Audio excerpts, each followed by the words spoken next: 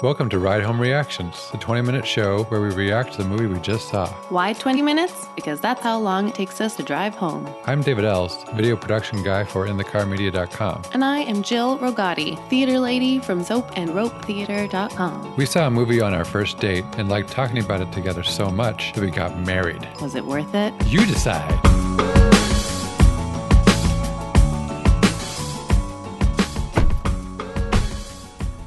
All right, we just saw Crazy Rich Asians. And on the count of three, we will give our 1 to 10 rating. 1, 2, 3. 8. 9.5. Ooh, Jill's up there. Yep. I think that was a nearly perfect romantic comedy. Yeah, and I think I'm always like, I have like a ceiling on romantic comedies, unfortunately. Right. It's very hard to puncture the 8 for me on a romantic comedy, just because of You don't necessarily love the genre. The limitations of the genre. They tend to be very very formulaic, and this one used the formula to great results. Great results. And I feel like use the formula for purpose. Yeah. Like a great purpose. Yeah. I loved it. I thought, okay, so I'll start with my like miniature complaints. The reason why it didn't get a 10 for me. I thought the acting was just a little bit stiff in the beginning. Yeah, Nick, the actor who played Nick, he was a bit stiff the whole movie. Yeah, I liked him. But yeah. He was likable, but just as an actor, I don't know if he was super strong. I found the dialogue a little bit unrelatable in the very start, and the acting style a little bit forced. But that was really just the first few scenes. After that, loved it. Yeah. I loved that it didn't start with all the great writing and jokes in the first 10 minutes and then just got kind of formulaic and like, yeah. I feel like it got funnier smack in the middle when you should have it, like the nice chocolatey center. Right. And then, you like ramp up to that. And then after you've been laughing and having so much fun, then you're totally ready to cry a million times like I did. 3 times. You cried, you said? 3 times I cried. What were the parts you cried? I cried when she's getting a massage and the person's being mean to her. Oh, that's really funny. You cried because someone's being mean. That's an interesting cry. Yes. Well, because she's feeling really horrible and so she ran away. Okay, whatever. Okay, I cried. I'm just telling you. I love that. I'm just fascinated by that. Like you were so in her corner, or like so like the movie had like made like wrapped you into its folds. Yeah. Because I also love romantic comedy, so I think I'm like go into romantic comedy mode. So I'm like, ooh, okay, I'm ready for this. Yeah. And then I cried when she was sad.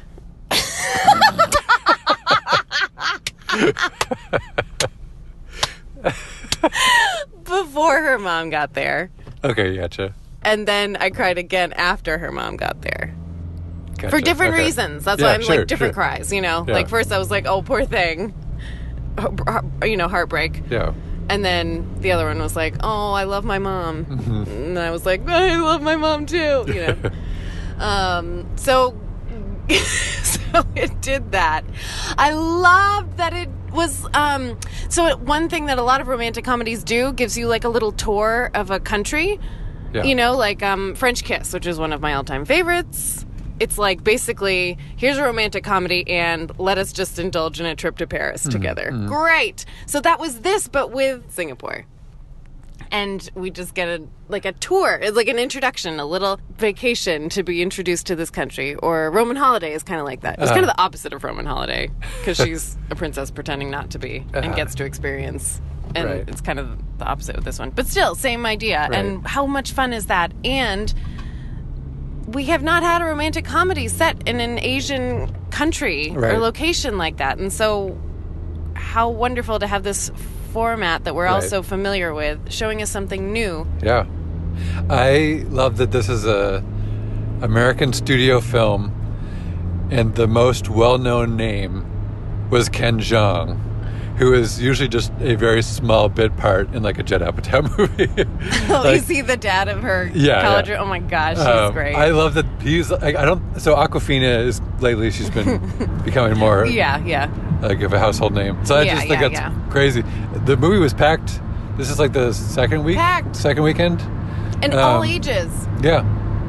So I'm pretty psyched about that. Yeah. It just becomes clearer and clearer with each quote-unquote risk that's taken with, trying to represent an underserved population. Yeah. That these are not actually risks. These are the obvious choices. Right. Whether it's Black Panther or a movie like Big Sick. Yeah. You tell a familiar story with a very fresh take, and people are all over it. And I think that's wonderful. That's a big part of what people like about movies. Yeah. Is that you get to see different people, places, and things. Yeah. And I like that, so a romantic comedy trope, that there is just the worst communication that you've ever witnessed. That's how you get the romantic comedy formula going, is people not properly communicating so that tension and conflict can ensue. But they always address it. Rachel, she's always saying, "Why did you tell me this?" Right. This is the first thing you tell someone when you're bringing them to a wedding. Yes. Is that my family is rich, that they're stuck up. But I also appreciate, because I get really sick and tired of the overused plot point in romantic comedies, that one person doesn't come out completely clean on something that they're clearly ashamed of, and it's really hard for them to talk about. Mm-hmm. And their like supposed dedicated significant other feels so betrayed by the fact that they weren't able to talk about something that they slap them and run away and cry in their hotel room by themselves just because of that one hidden. And they didn't do that. You know, she was a little bit it almost starts with excitement, wait a minute. Yeah. You're rich? I didn't know this. Why didn't you tell me this? But it's not anger. And then and then I think as the more she feels blindsided by how difficult this whole situation is, that's when she's a little bit hey, you could have helped me out. But she addressed it she doesn't leave him. She just is this is hard for me. And he's you're totally right. Yeah. I should have done, it was satisfying. What I also like about this is when you clash with a family and you're looking at a long-term relationship, that's a problem. You can't just say love overcomes all. Right. End of story. You actually have to do some work to figure out, can this work? Because just going into it with a positive attitude, that's a good way to get blindsided. Right. And have, outside of your control, have the marriage kind of crumble around you. So getting on the same page and figuring out, how are we going to do this? How is this going to make sense?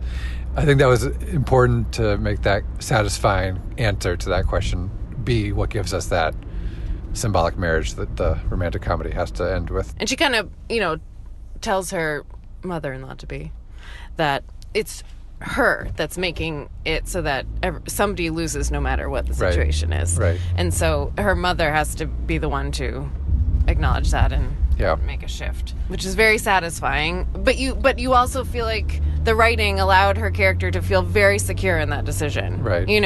Hard, but she's supported by her mom, and you feel like she's holding her head up high, and she's a strong woman who isn't going to crumble when she gets home and not be able to live her life.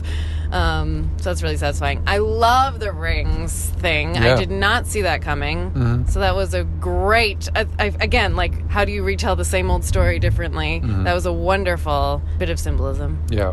I think also it's important. Oh, I cried at that point too, so 4 times. Okay. I cried, or my eyes brimmed with tears when they make eye contact across the party at the very end. Oh. The mom and Rachel. Yeah. I think it was really important that we had the failed relationship to show us where Rachel and Nick would have ended up had Rachel not stood up, because the resentment would have with the sister built. Astrid. Yeah. Yeah. So we're going to take a little break in a second, because I am helping shoot a film called mass hysteria, and I need to pick up laundry to do for our final week of shooting. Anyway. I thought that there were some scenes that were pitch perfect in terms of comedy. Like the Ken Jeong scenes were great. And yeah, anything where Awkwafina was there just was awesome. Yes. So like on the plane at the end, when he's like awkwardly trying to get through the seats. Oh, I loved that. I thought that could have been directed a lot better. Yes, that's true. They were making it way too obvious that it was awkward to get. Instead of it just happening around them and he's focusing, he was like, this is awkward. Let me, hold on, let me help you out. Okay, let me go. You gotta believe me. I got a girl to talk to on this plane. So I just thought it was a little bit hokey. And I would have liked to see that play a little bit more authentically. Sure. Instead of him kind of trying to ham it up. All right, pause. I'm back. My friend Sam Soy on Facebook shared some articles that I read ahead of seeing this that helped inform my viewing a little bit. One thing that one article he shared was about the soundtrack, which there's a lot of covers in Chinese of American songs. Yes, I was going to talk about that too. Yeah. For example, Yellow by Coldplay, which is important because of the offensive term for Asians. But yeah, the kind of reclaiming of that. But the director stated about the choice to do some cover, like American song covers in Chinese, was to kind of replicate the feeling of growing up in America with a kind of mix of identities. Yeah, and I didn't do any research, and so I didn't know if the choices were, even going a bit beyond that of kind of the combining of Western and Eastern cultures, the religious element of it. So like they're being married in this church. It was a very Caucasian stained glass, and then directly under that is all the like red Chinese lanterns, and so that's all in one big shot, like just right next to each other, and the juxtaposition of that. And I just thought they did that a lot, right. I guess, throughout. Or having like the Asian woman scatting, I think that's something that people wouldn't put together in their brain, those two things. And I think they did that kind of throughout the whole movie, is say, oh, are you not used to seeing an Asian doing this? Well, let us show you that. Right. And even, I mean, you brought this to my attention. If there's a male Asian character in a film, they typically are like the protector, right? But never like the love interest or seen as like something sexual. Yeah, which is I believe that was Sam Soy pointing me in that direction. Oh, okay. Thank you, Sam. Thanks, Sam.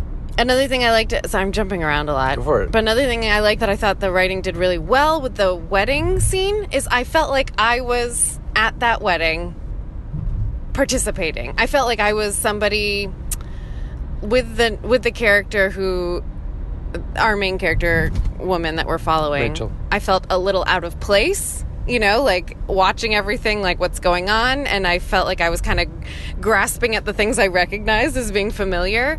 But there's a moment when the two like flower girls and the flower boy toddling down the aisle, and our live audience all went like, oh, just like you would. Right. So I felt like we all were like in this, maybe I'm being super cheesy, but this like marriage of like our very American white audience, probably mostly white audience, watching this, different culture, and we're all together seated, just being like warmed by these adorable children coming down the aisle throwing petals.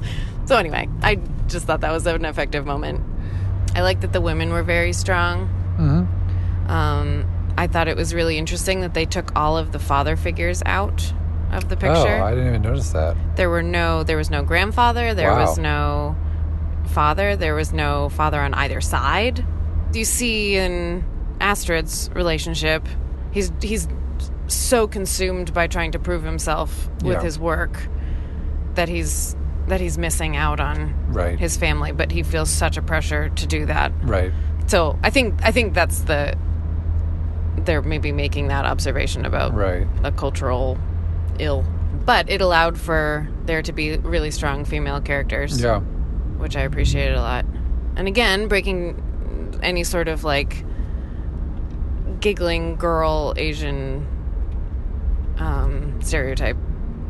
Right. I think my favorite bit of acting, like comedic acting, was when Awkwafina is politely turning down the invitation to come to the To dinner. party. Yeah. And it's like, she just knows, okay, I have to refuse once, refuse twice, third time, okay, I'm coming. Her timing was just amazing. Her timing is really funny. I could not get over how good that was. Makes me want to see, like, I'm sure they did more than one take. I want to see every take and see if she took it different directions. I'm sure that was the best take. It feels like that. But I just loved it. I would just be curious to see other versions of it. Almost all of her lines, I felt like she had a lot of fun. Yeah. I feel like you could tell that she was just doing something every single, just little things of like, and she's like, wait, you're going to their house? You're not wearing that. Like, come into my room. And she's like throwing clothes at her, and like the delivery of all of her lines and the way she's like tossing these clothes at her. I could just imagine them doing that take after take after take and just having her give them so many choices. Yeah. She was delivering. I actually thought, that's Ruben's bone. Good thing you didn't run it over. Want to pick it up? Okay, so Ruben has a dog neighborhood friend named Emma. Sure, you can get it while I'm explaining the story. And we found Ruben came home with, I think, one of Emma's bones. And we're driving home and now see one of Ruben's bones on the ground. So I think they did a bone swap. They're just trading toys. I thought this was Emma's bone, but yeah, I see. Yeah, it's literally Ruben's bone. Nope, literally.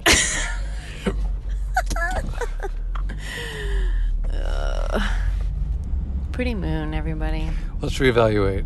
Okay. I'm so close to a 10, but I agree with your criticisms, and I'm holding to my criticisms, so I can't do it. But I just don't want to bring it down to a 9. Oh, yeah. I think a 9.5. I just enjoyed it so much. I think I'm going up to an 8.5. From where? From an 8. Yeah. Because I totally did not catch the way that the traditional male leadership roles the movie were kind of subverted. That was really interesting. Yeah. And it was not like heavy-handed because it took the conversation about it to realize it. And I think if you weren't looking, again, I think you and I, now that we've done this many podcasts, there are times when you're watching movies that your brain is just thinking about what you're going to talk about during the podcast afterward. I definitely catch myself doing that for some films more than others. I definitely was thinking about that. I know. I was definitely thinking those things with this one. But I think if I didn't have a podcast and my brain wasn't there and I was purely just turning off and enjoying it, I think this movie would have washed over me without me thinking hard and intellectually about things, but it still would have had the effect on my brain that's so helpful to see certain images that we don't see. Right. So good on that movie. Success. We're going to go eat a cauliflower crust pizza. Yeah, I'm really hungry. Me too. Bye-bye. Bye.